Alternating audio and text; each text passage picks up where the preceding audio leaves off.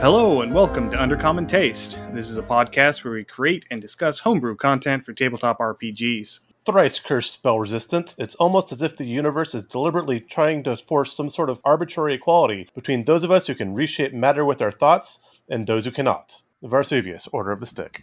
I'm Ian Woodworth and I'm joined by my co-host James Daly. Today we have a special guest with us, Elliot, also known as Moth Prophet on Reddit, who wrote the Reddit post that we referred to a few weeks back when we did our spellcrafting in our Dungeon Master's Guide deep dive episode. Elliot, welcome to Undercommon Taste. Hi guys, I'm really excited to be here, actually.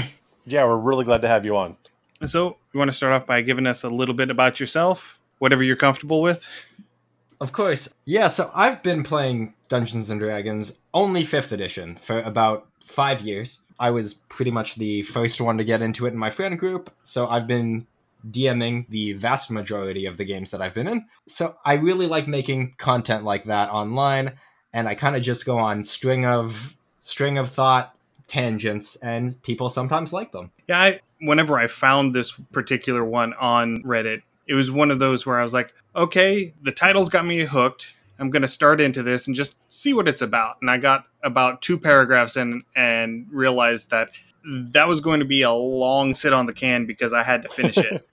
And then I think that's... Go ahead. It was one of those things where the big chunk at the top was really interesting, but what really caught me was that little bit of almost filler that you put in at the end where you were talking about creating your own, I think it was specifically cantrips, but creating your own spells, how to sort of balance those out a little bit so that if your characters wanted another poison or acid spell, you could just take a fire spell and reskin it, and this is how you could do that. Which, I mean, is amazingly well thought out, and a lot of people don't really put that much thought, because again, they go by book as written, or they try to rebuild the wheel, as it were, and then their spells tend to be completely unbalanced. So this was it was subtle, it doesn't change a lot, but it really works, and that was just amazingly well done. Well, thank you so much. I think I stumbled upon the idea that it was just, really you could base all cantrips on a single baseline, you know?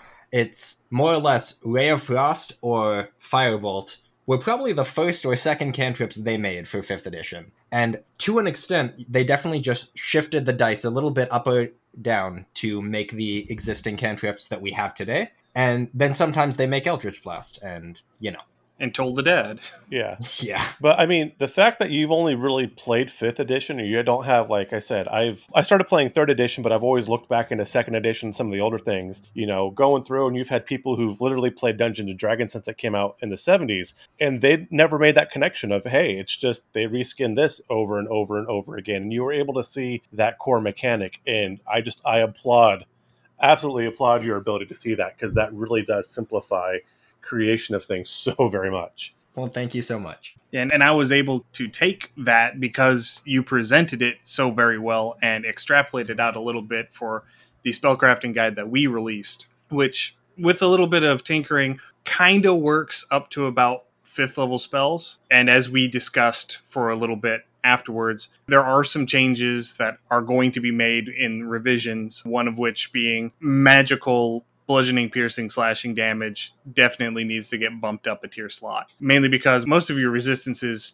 to bludgeoning, piercing, slashing damage are specifically for non-magical. So there aren't very many things that will actually resist the magical ones. I think a lot of it is that I don't also put a ton of effort into the, 6th level and higher, because also Wizards of the Coast doesn't. They kind of throw the towel in at that point.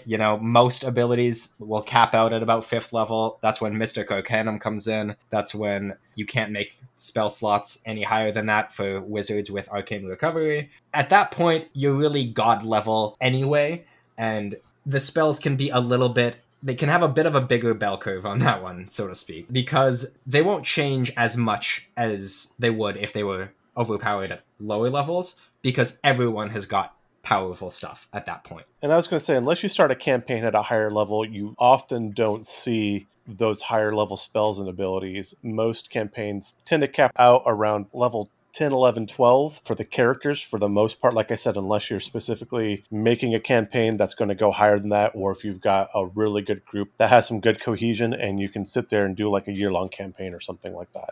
And in the 5 years I've played, I honestly have never played or DM'd a game that has gone that far. So I can't speak to those as much as I can to the earlier games because I've started over and over and over again new games, and I've seen a lot of how the games run at the lower levels, more so than the higher levels.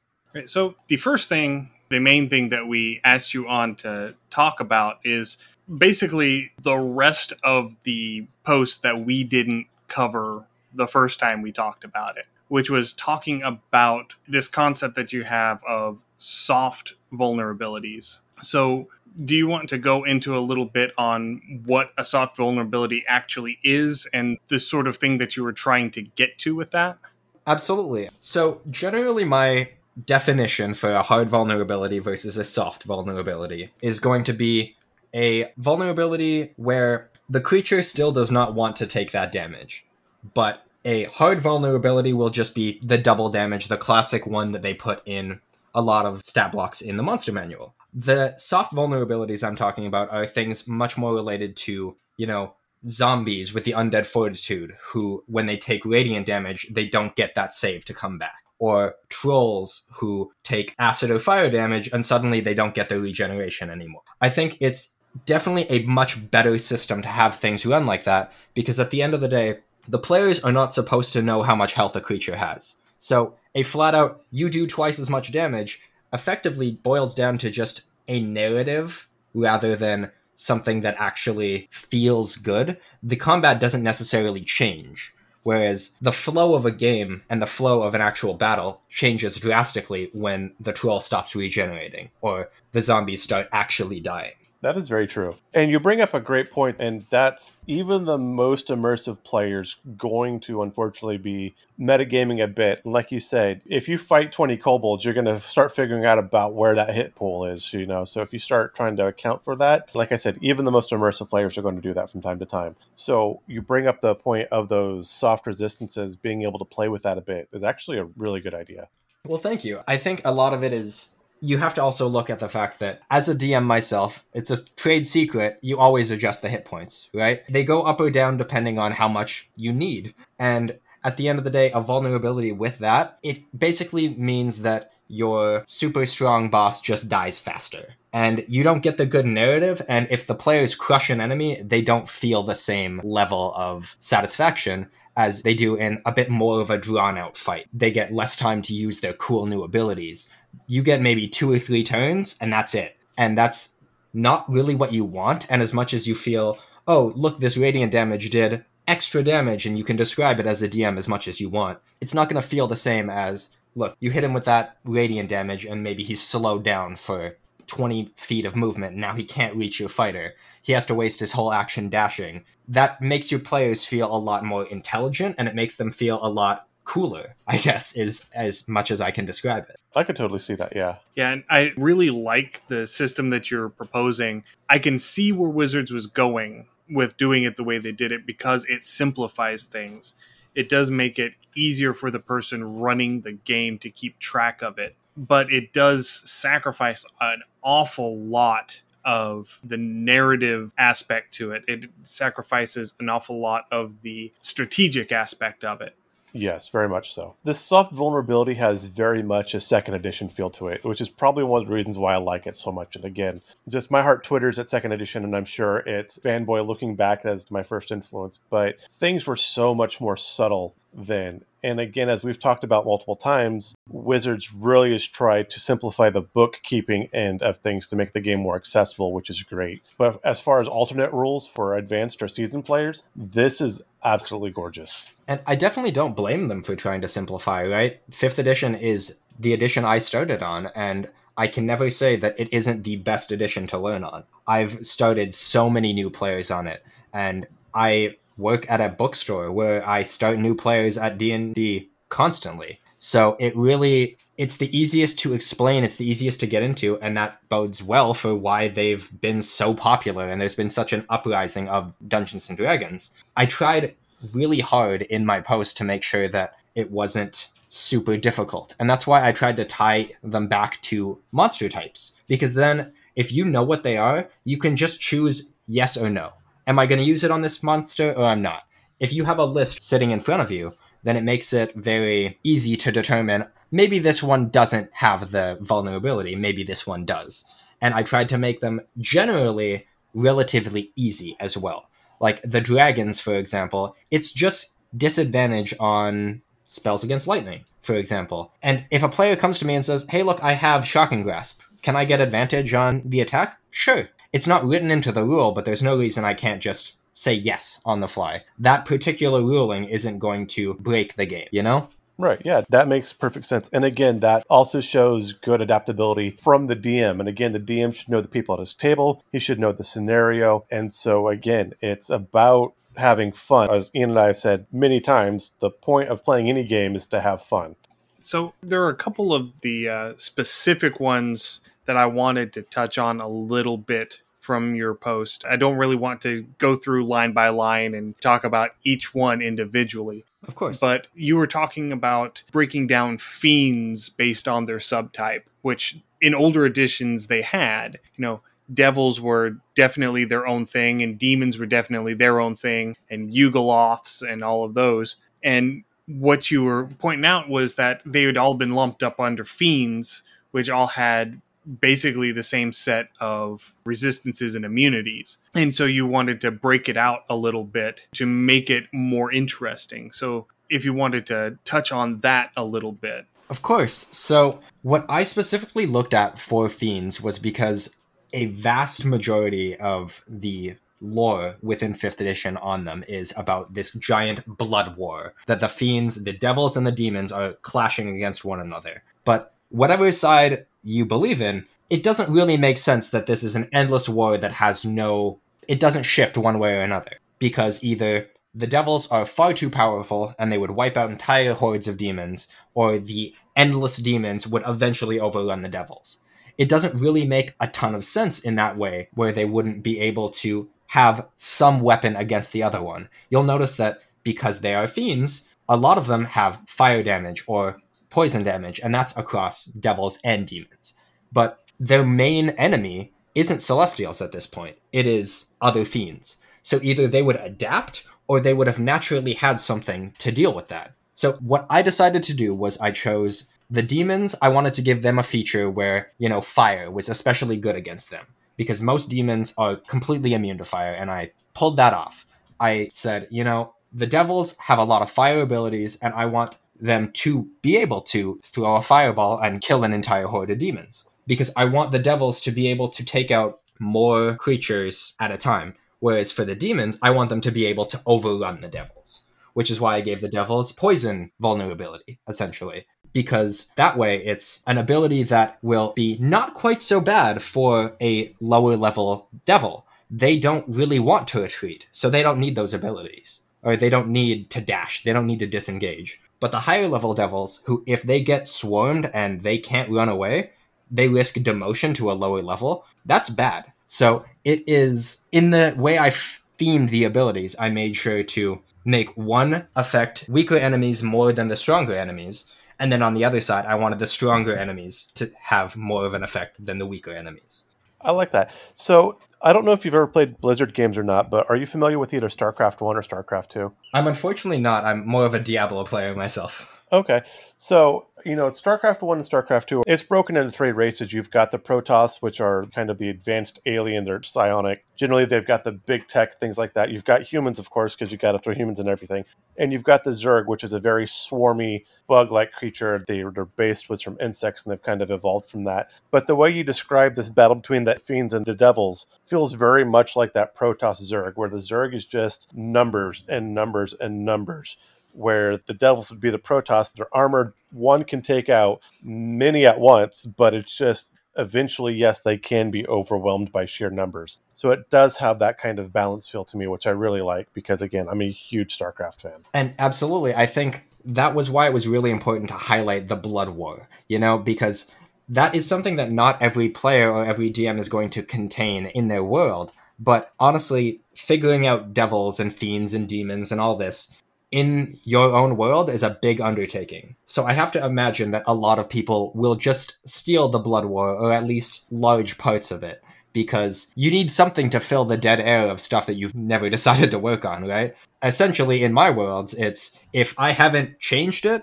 it's probably the same. Like, if I haven't decided the Feywild is something else, the Feywild is probably just normally the Feywild, you know? And that's how I tend to run my games, and I think in the way I laid it out, I tried to make it pretty user-friendly, you know? But it won't fit in everyone's world, and that's okay. The idea of this concept is more to just suggest to people, this is something you can do. If giants in your world are not religious at all, there could easily be a different damage type that you could figure out for them. Absolutely. Yeah, and just touching on the fiends a little bit, throwing this fire weakness on demons and this poison weakness on devils, it really adds a whole lot to the dynamic of the Blood War that you don't get the way it's written right now.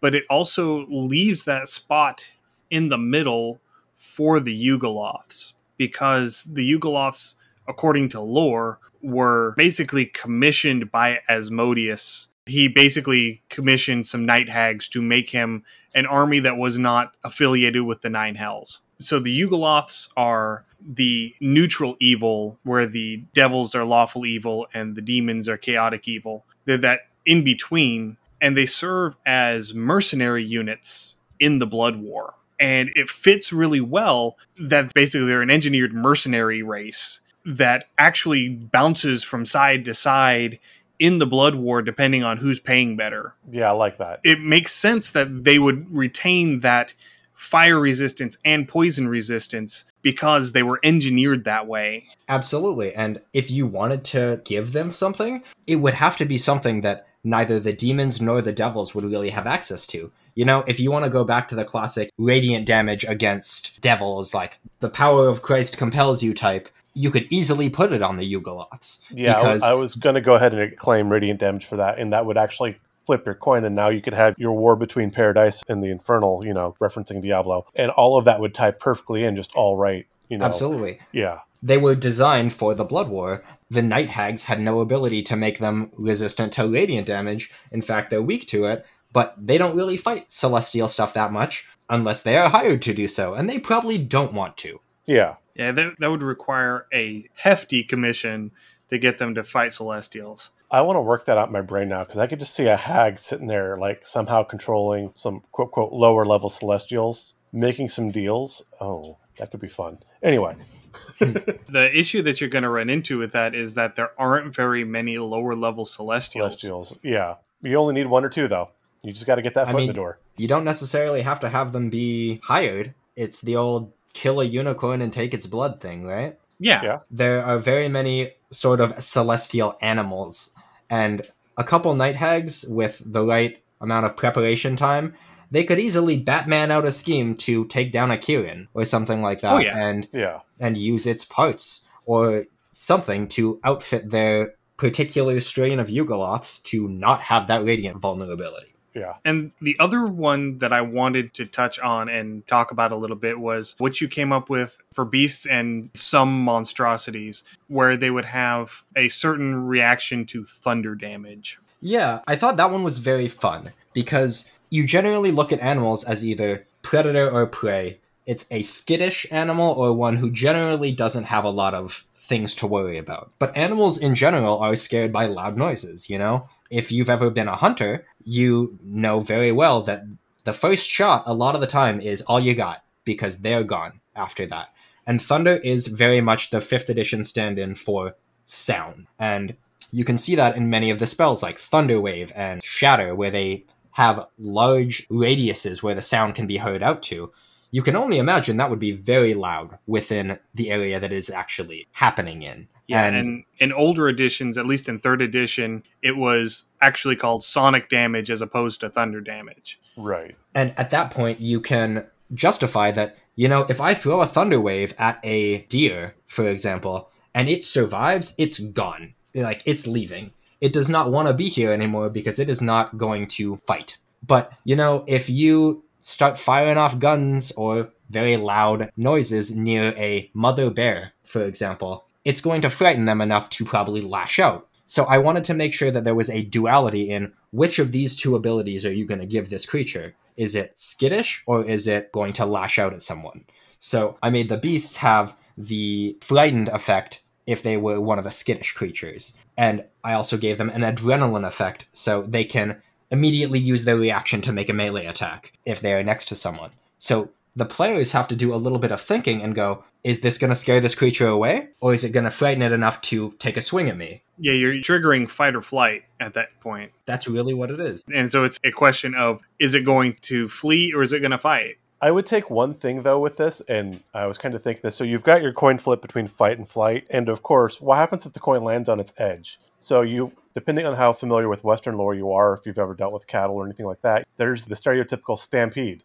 So what if this thing, in a fright tries to just bull rush whatever's in front of it? And you know what? The good part about that is that the adrenaline ability that I gave them, it ties into just, you can make one melee attack. So creatures who have that natural prone or shove ability on their attacks, which a lot of cows and goats and stuff like that have, they get that just as a reaction. And then they can leave. So if you were to try and make a attack of opportunity against them, but you're prone, you already have disadvantage. So it's kind of like a knocks you over and leaves, and you're not going to be able to swing back against them, at least not very effectively. And there are also a lot of creatures that think this is more of an older edition. I don't think it's as common in 5th edition, but I think it's called Trample, where basically it can charge through the space occupied by smaller creatures, and then that creature has to make a dexterity save or take bludgeoning damage as it passes through. I think that was a 3rd edition thing, yeah. I could definitely see tacking this adrenaline ability onto a creature like that. 100%. Where, it's just going to book it towards the nearest exit and is going to bull rush through whoever is standing in its way. Definitely. And I thought there was just as much of a fitting ability for, fire for beasts or monstrosities. In someone else's world, it could just be a torch is enough to make the wolves leave you alone. Or generally another, I'm a big horror fan, So tying that back to, you might be in a nighttime setting.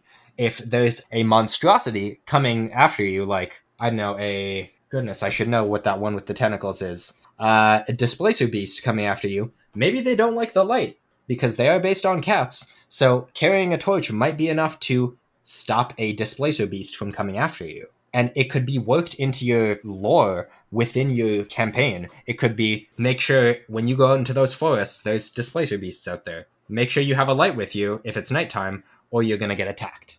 I would love to do that, and it would be very map intensive, but to run a scenario that was based on light management. So very much like there's something like Displacer Beast or something that are held off by your torches or whatnot, depending on range, but either there's wind or your torches only have, okay, fine, you have a torch, but it's only going to last for 5 turns, or whatever, how that would go. That would actually make for a really exciting scenario. And I would almost go so far as to say that it has to be fire. Yes. Magical light, like the light spell, it doesn't have the same effect because it isn't fire. And it is specifically the fire aspect of this light that scares them. It's not light in general because, it's light in the daytime. And while they may be primarily nocturnal, the light itself isn't what scares them, it's the fire. That's a nice touch, yeah, because you could have a bright moon and they'd be like, so the hell what? Yeah, and that would add a little bit to the resource management portion of it because you get a torch will last for 30 minutes or an hour or however long you decide that it's going to last. You have to figure out how long it's going to take you to get from point A to point B, how many torches you're going to need to get there. Are you going to need torches to get there and come back? Are you going to waste spell slots just to kind of keep a middle ground if you're out of torches? Or are you going to start sacrificing, your bag or your shirt because your torch ran out and you need something else that's going to burn for a time? Yeah. Oh, that would be a lot of fun. Oh my God, we got to do that. It really ties back to a lot of classic pop culture, and that's where I get a lot of my ideas from. Really the whole red flower thing from the Jungle Book, or, the horror campaigns being very much like the Darkwood game. That is a top-down, very scary game that is not reliant on jump scares. It's just you're out there in the woods and it's dark and you can only see what's in front of you and you don't know what's coming up behind you. You don't know any of that. The information is part of the fear and it's part of the adrenaline that will make your players remember that time when we almost died, even if you don't have a single enemy attack them. That's wonderfully immersive. And now this would be hard to do, particularly for me because my vision's absolutely terrible. But running a scenario like this or like a one-off, under candlelight. Absolutely. You know, there are plenty of good YouTube channels that provide excellent ambient music, or even not music, just ambient tracks that just last for 8 hours. Your game's not going to go that long, so you can just throw that on towards the beginning, have it be just enough that you can hear it in the back, but it's not disrupting what you're trying to accomplish. And you have the potential for a very scary game for those who are a little bit more skittish. And that's not something a lot of people think about in 5th edition. Let's break out our hags and do this, and we could have a whole like Blair Witch scenario. Yeah, once we're able to actually meet and play in person again, that would actually be a whole lot of fun. Yeah. A great Halloween. I might have to plan this out. Oh my God, yeah. So when we were talking a little bit before we got started, and that there was one creature type that wasn't in your original post that we both agreed we wanted to touch on a little bit, and that was the Fae, because there is a lot of lore wrapped up around the Fae, and in older editions there actually were cold iron weapons that had a certain extra affinity against the Fae, and so you would, if you knew that you were going to be going up against Fae creatures, you would actually go and seek out a cold iron weapon to use because it gave you a bit of an advantage. Yeah, so I think a lot of what we touched on there was that a really cool thing that you could do, because a lot of what I've done here is make damage types much better for casters. The majority of martial characters do not have abilities that deal radiant damage, fire damage, that kind of stuff. It's not super common. What we talked about for the Fae was that you could have their pseudo weakness be a vulnerability or a soft vulnerability to non-magical metal weapons. Yeah, so that would be, the reason to keep that great axe that you started off with at level 1. That would be the reason why you would just keep this regular mundane weapon around. If you knew you were going to be coming into a lot of contact with Fae creatures, because they are, as Fae creatures, inherently magical, that perhaps by throwing an enchantment onto a weapon, by making that weapon magical, you're bringing it more in tune with the physiological nature of Fae creatures in general, but where a just standard mundane steel weapon would be completely anathema because there's no magic to it.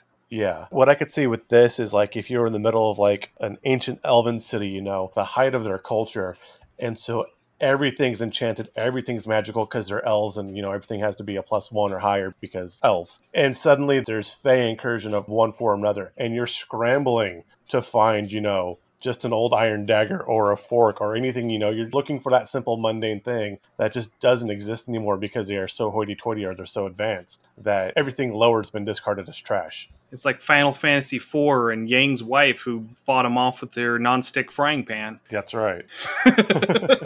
And at that point, it might even force someone to disenchant weapons that they have, and just in a hard situation where they're like, oh, goodness, I have something bad coming. Like, if you have someone in a Feywild city like that, you're really putting the ball in their court. Forcing someone to disenchant like an ancient heirloom or something like that, because it's just the only thing around that's even close. And I think an interesting thing about that is we have to imagine that Fae are very much tricksters, right? Imagining that maybe they have some degree of control even over magical weapons, perhaps you hit them with a magical weapon and it reflects the effects back onto you is a very Feywild type effect. That would be something. I don't know if these weapons are in 5th edition. I know they were in 3rd, but they were called backbiting or backbiter weapons, or it was a spell of backbiting that would cause any kind of wooden weapon to reflect or basically cause its damage to the wielder. So something like that, I could definitely see Fae using a spell or an ability like that. Absolutely.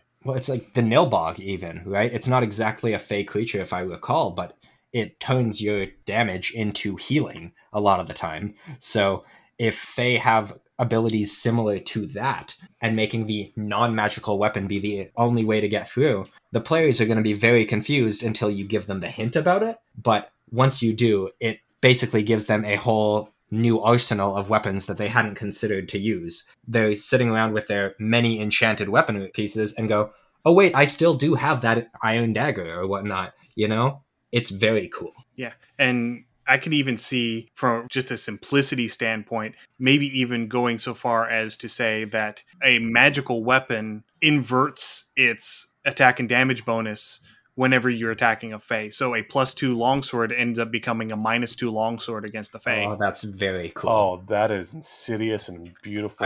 I love done. that. Yeah, that one just came to me. So sometimes I have brilliant ideas. Yes. They're few and far between, but sometimes I have them. That was beautiful. Yeah, I love that. Beautifully done. But yeah, that would be a way, especially for a higher level Fae. A Fae creature that would have a little bit more control over the magic around them. That would be something that you could throw on them to really add a little bit of interesting bit to that encounter. Largely because if you look in the monster manual, there aren't very many high CR Fae.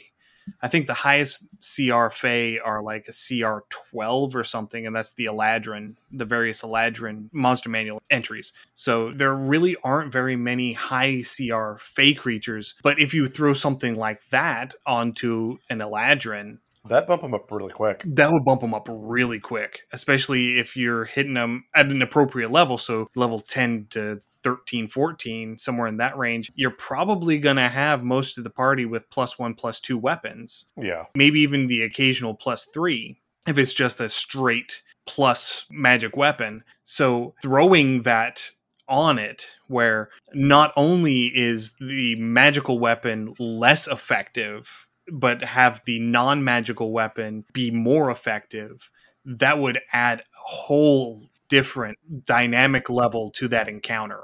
I need to throw that in the Feywild campaign. And I mean, honestly, if you're in a Feywild game and it takes place almost entirely in the Feywild, it gives you the potential to run a quest for some large artifact that has a number of stories behind it. And then the players find it and it's super good at killing Fey. But when you take it back to the normal world, it's just a normal axe. And all of the stories and everything about it, it's not magic, it's just folklore. And that absolutely seems like something that fits into a Fey-based campaign. Yeah, that's where you go and you find Wuthrad. Ysgramor's axe from Skyrim. Because the whole thing about it is, I think it deals 20% additional damage to elves. So just have it be, it deals extra damage to Fey, and all that it is that it's just a non-enchanted great axe. I like it. It's just really fancy looking, but it's just a regular mundane great axe. But yet the Fae, knowing that would probably put so many lords, making it sound like it's cursed to the wielder or whatever, so nobody wants to pick this thing up. Yeah, I absolutely love that. So you said you had a couple of other little things that you'd been working on recently that you wanted to touch on. So what have you got cooking? I'm always working on things, but it depends on how long they take.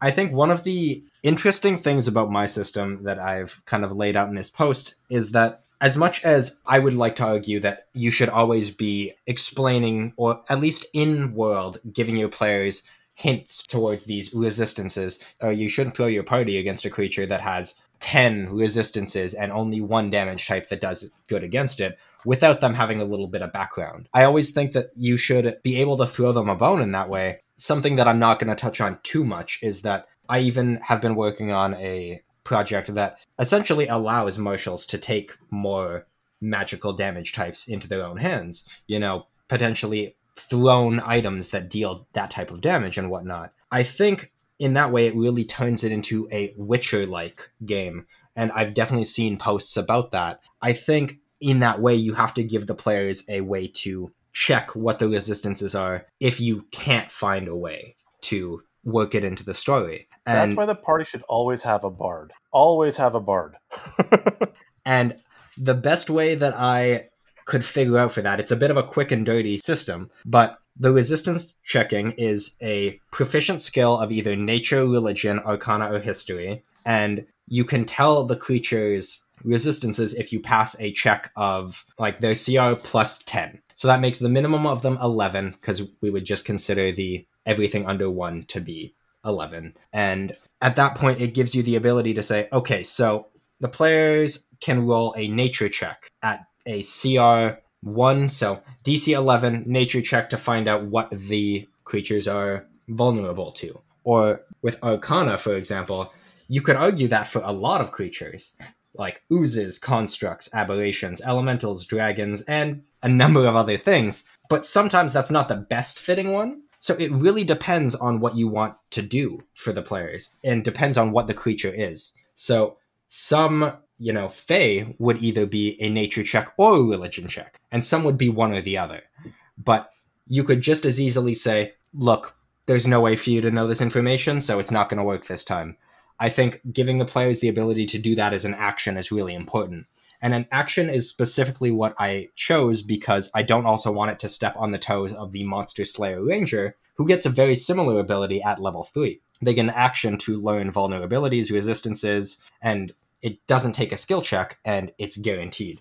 So it's already slightly better, but in this way, I think keeping them both as an action, the Monster Slayer is just the best at it. I like that. Have you ever played the old Neverwinter games? I haven't. Okay. So again, I've played a lot of video games, more than I probably should have in my youth and current, but I enjoy my video games. But going back, old Neverwinter was based off of 3rd edition, and I think a little bit of 2nd edition. But there was abilities at some point, and I forget exactly what the spell or the ability was, but you could put points into it, and a lot of other RPG games have built on this too, where like the first stat would give you, an idea of vulnerabilities, and if you put another level into it, you could actually learn how many hit points your opponent had left type thing. And again, it was that way to see and get a feel of combat. A lot of the things you're suggesting feel like some of these stats from these old games that I remember that I enjoyed. Even like your whole soft resistance post, which was great, feels a bit like Divine Divinity, which was an old 90s or early 2000s game. And that was a lot of, you had to figure out what type of creature it was and figure out, an elemental or a magic type to match against that for whatever bonus, because you needed to eke out whatever little extra bonus damage you could get or ability scores you could get. And like I said, a lot of what you wrote up has that feel of some of those older game systems, which were just, I loved how they worked. So when I was reading your post, I'm like, this is like all the good parts of the games that they threw away trying to pare back. So I was really excited for those. Yeah, I actually do a fairly similar thing in my home game where I will allow my players to make an Arcana, religion, or nature check to try and figure out what it is that they're fighting up against. Those would be the specific ones, but they could instead, if they're not trained in one of those, they could make a history check against anything with a slightly higher DC. Absolutely. To see if they know any lore about what they would be fighting. And so just as an example, just pulling numbers out, let's say a DC 8 Arcana check to figure out what type of creature it is. 11 would give you the identity of the creature, what exactly this thing is. Then a 14 would allow you to get their immunities. 17 would be their vulnerabilities, and 20 would be their resistances, or something along those lines. So there is a gradient there where the better you do, the more you learn. And you would have to obviously adjust that a little bit depending on the CR of the monster you're facing, so how rare this thing is. Absolutely. And I think a lot of that is I think that's more of a 4th edition mentality, if I'm not mistaken. I haven't played 4th edition, but the first D&D book I ever had was a 4th edition monster manual, and I knew nothing about the game. I just liked looking at the pictures because I was very young. But as far as I remember, it has tables in there that say, DC this, and you learn this fact about the creature, which really is cool because you get to do lore dumps for the players if they want them, because it is their choice. And that monster manual has gotten so many people to play the game. It's the art. It totally is the art. And so when we're doing our episode with World Build with Us, which, I'll go ahead and, if you haven't gone back and listened to that episode, listen to that and check out their episode. But they talked about, and it was the monster manual that got them interested in the D&D as well, which is kind of awesome. You got that similarity going. The other thing I was going to throw in, kind of talking about the monster manual and those lore dumps. Have you seen, I'm guessing Ian has, but How to Train Your Dragon? Yes. So in the first one, you remember, I forget who it was, but you had the 2 brothers, and that's what they did, is basically they were running around with, the cartoon version of the monster manual, but they were able to go, oh, it's this, and they'd flip through, and I mean, that would totally be metagaming, but they were going through and they were flipping through and finding the creature so they could know, oh, it's this, it has these resistances and this weaknesses, and you can do this and this and this with your dragon, and that's kind of talking about having to roll that Arcana check or I'd even make that just a straight intelligence, or a history check or whatever, But again, having that wizard or that bard with the book sitting there trying to flip through, find the monster in the monster manual. I've definitely heard of people just straight up giving their players an in-world version of Volo's Guide to Monsters, right? That is an in-world character who exists. So that book technically could exist in-world as well. But the interesting thing about that is that it is canonically not correct. Right. Canonically, Volo makes up a lot of his stuff. So you could easily give them things that are wrong. So it's like any other medieval text. Yeah, and if you go through the actual 5th edition Volo's Guide to Monsters, there are notes from Elminster talking about how Volo got it wrong. Right. Which again would be like any other medieval text. Absolutely, yeah. I think the difference between that and the check is that with the check, you wouldn't want to give incorrect information. What you would want to give is incomplete information, because you don't want to point the players in a bad direction and then go, haha, I gotcha.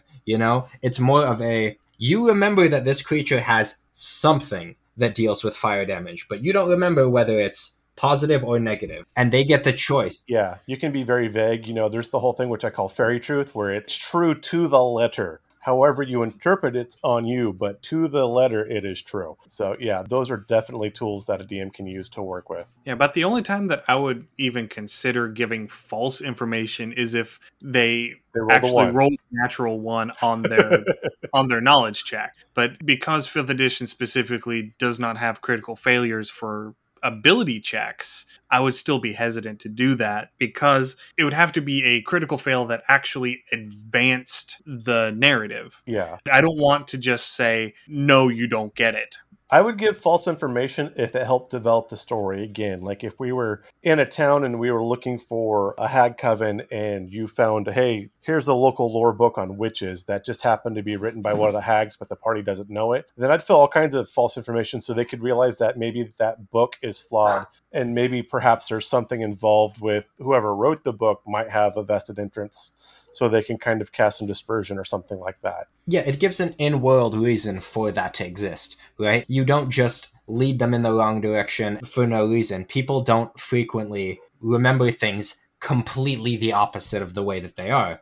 I mean, I do, personally. I don't have a very good memory.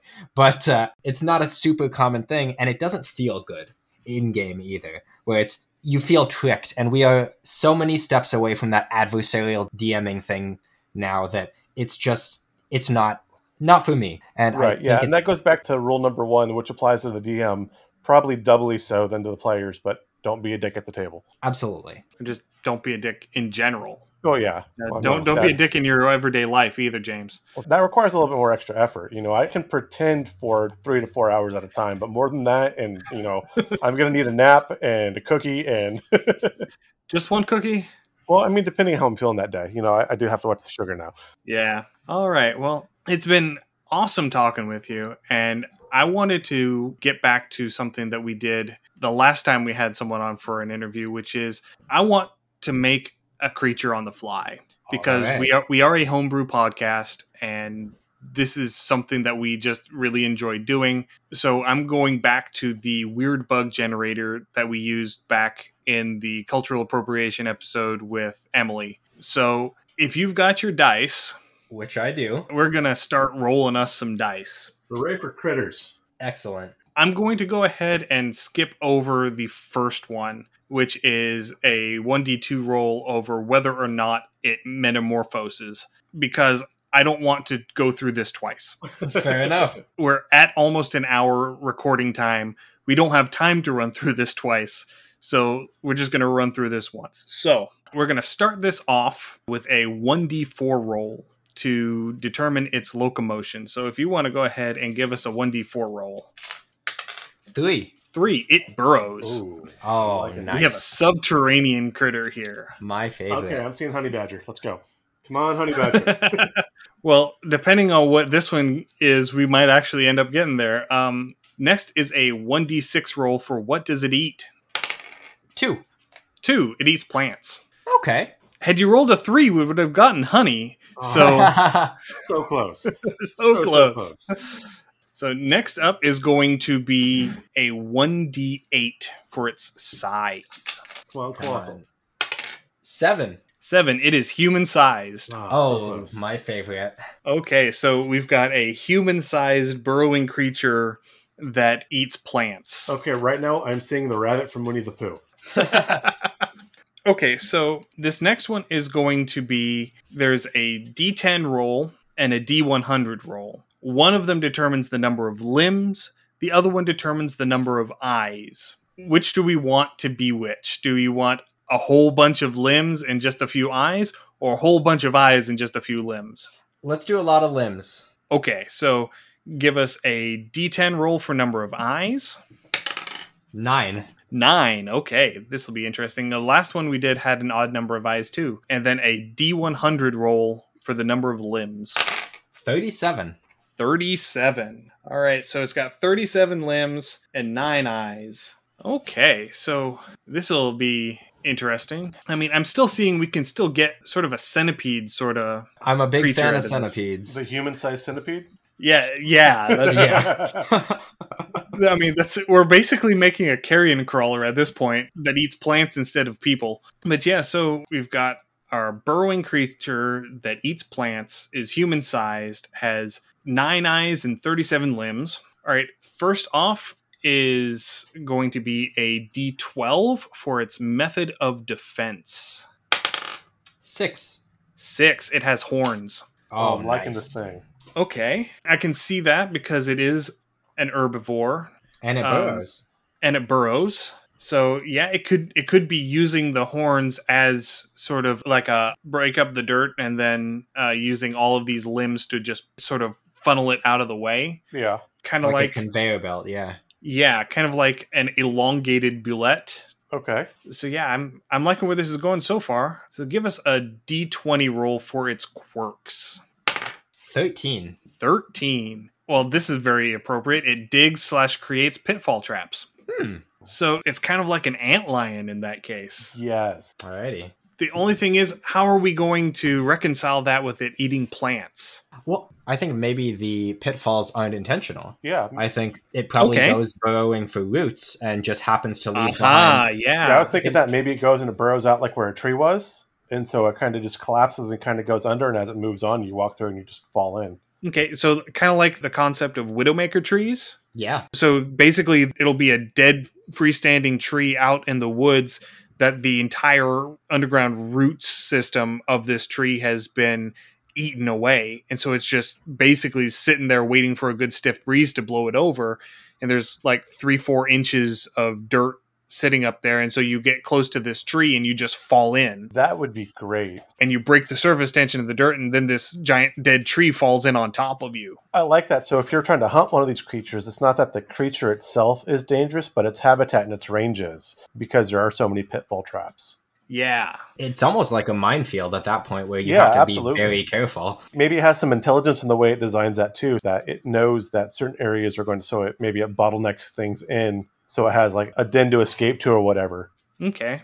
All right. So now we're going to make it weird. All right. So give me another D100 roll.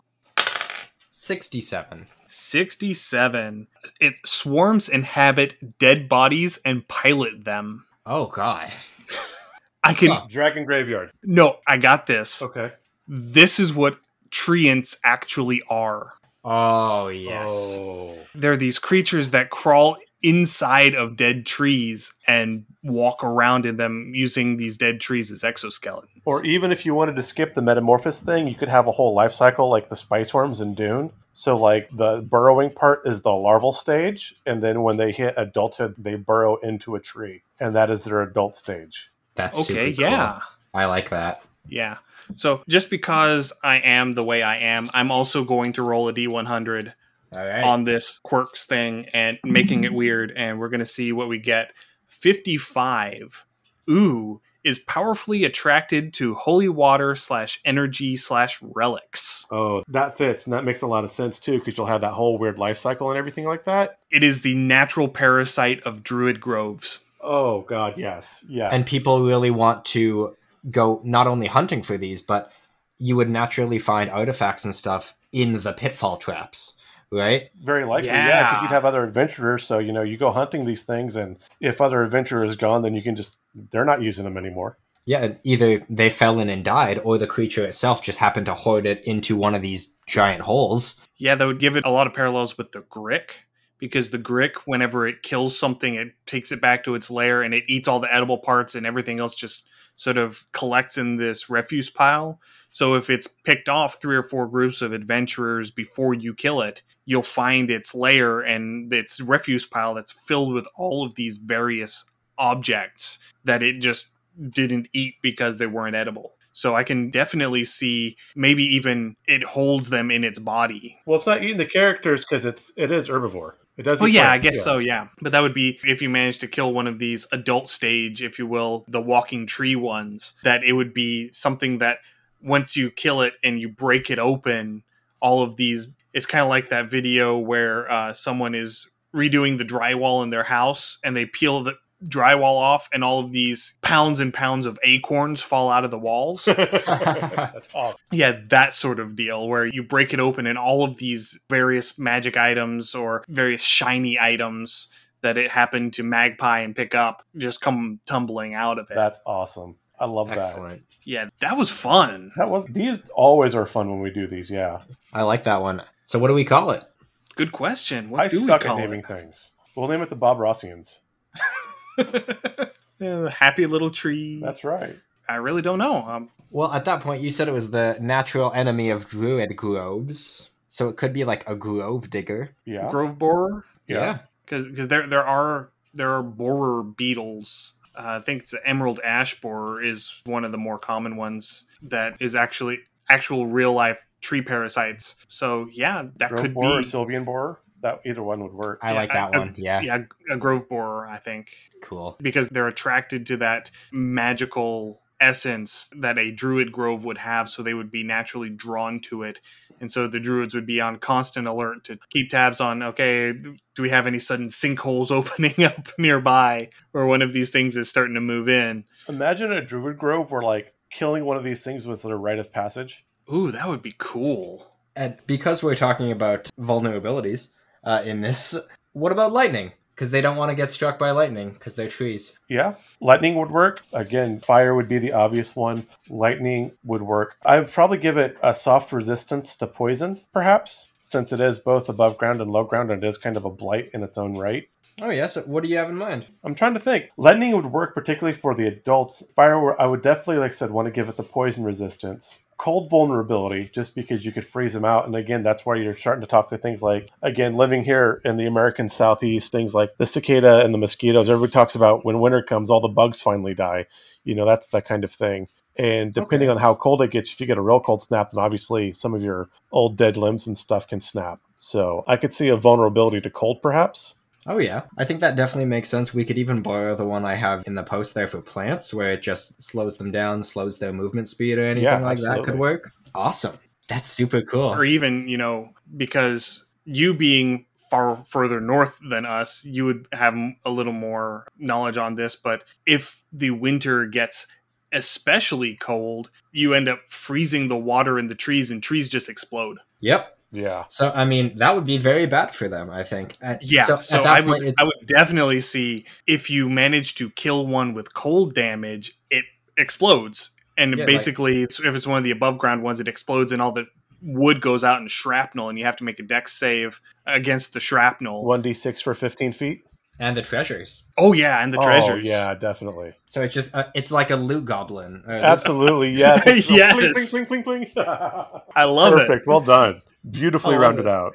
All right. Well, thank you so very much for agreeing to come on and talk with us and for bringing all of these wonderful ideas to us. Thank you so much for having me. Do you happen to have any content creators that you would especially want to give a shout out to? You know, anybody who you're familiar with that you would want to bring a little bit of light to their work? Honestly, there's just so many people. I think really the communities over on Reddit are excellent, and a lot of people make very, very good content on that. So I think my thing is just look at what subreddits exist for, you know, D&D content. D&D Behind the Screen, for example, is the one where I posted the majority of my posts, and it is amazing. Yeah, a lot of really cool people are working on those. Yeah, I was going to say go ahead and call out, but yeah, D&D Behind the Screen. I was going to say call out some subreddits. If you want to say hi, Mom, now's the time.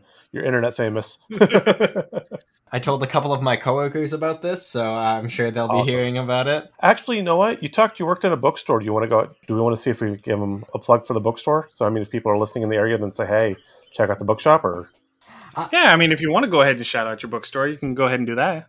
I think my Reddit's a little more anonymous than that, but That's fine. If Yeah, you support your local bookstores, I guess. Yeah, is really, yeah. We don't like Amazon here, so go spend some money at your local independent bookstores, especially with COVID going on. They need it. Awesome. Well done. and go to your local game stores so you can actually buy the cool alternate cover books. Because Absolutely. they don't cost any more, you can just only get them at your local store. And you get some of that awesome art. Like I said, and that art really does bring a lot of people to the table.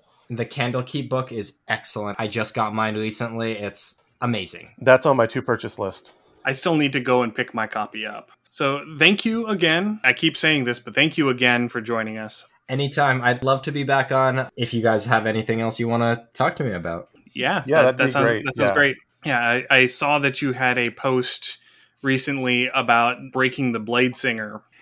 I haven't gotten a chance to read it yet, but we may have to talk a little bit after I get done reading that. Absolutely. I've got a lot of posts on there, and a lot of them didn't get a ton of attention. So I personally find a lot of them to be really fun. So check me out on Reddit. I try to post new stuff occasionally, very infrequently, but Moth Prophet on Reddit. That's Awesome. me. So if anyone listening has any comments that they want to give for our show or any ideas that they want us to cover, you can send us an email at undercommontaste@gmail.com or send us a direct message through our Twitter account at UCT Homebrew. I'm still doing my Shakespeare and Insult page-a-day calendar inspired roleplay prompts 6 days a week. They're going up on the Twitter account, and then they go up onto our Instagram and Facebook accounts at Undercommon Taste. We have recently started our Patreon account. So if you like what we are hearing and you want to help us a little bit financially, go ahead on over there to patreon.com/undercommontaste. We'll have a link to it in the show notes. We're also developing some nice trinkets and tidbits for our different patron levels, and eventually, hopefully, we will actually be publishing some of our works too. So you'll be able to find those there. It's not just a here, toss us a coin, but we actually do have,